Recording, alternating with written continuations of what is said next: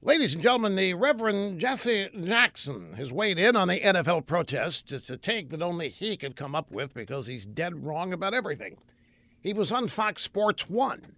First, he accused the NFL of committing illegal workplace harassment because he says the NFL allows owners to cut players that protest the anthem without having to pay out the full contract, unlike Major League Baseball and the NBA. They can cut players, but not because of the anthem protests.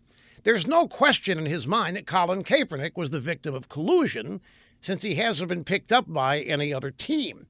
Reverend Jackson took issue with the Star-Spangled Banner itself because it was written by a slave owner and has offensive lyrics in one of the verses. But the kicker is this quote from the Reverend Jackson: to go from picking cotton balls to picking footballs and basketballs without freedom is not very much progress.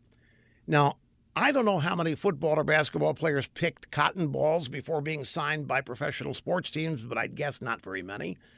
Larger point is this: if Jesse Jackson is correct in his claim that protesting football players don't have freedom, that they are just as oppressed as slaves picking cotton were 2 centuries ago, while they earn millions more than average Americans, then the entire civil rights movement has been a total bust, with him leading it.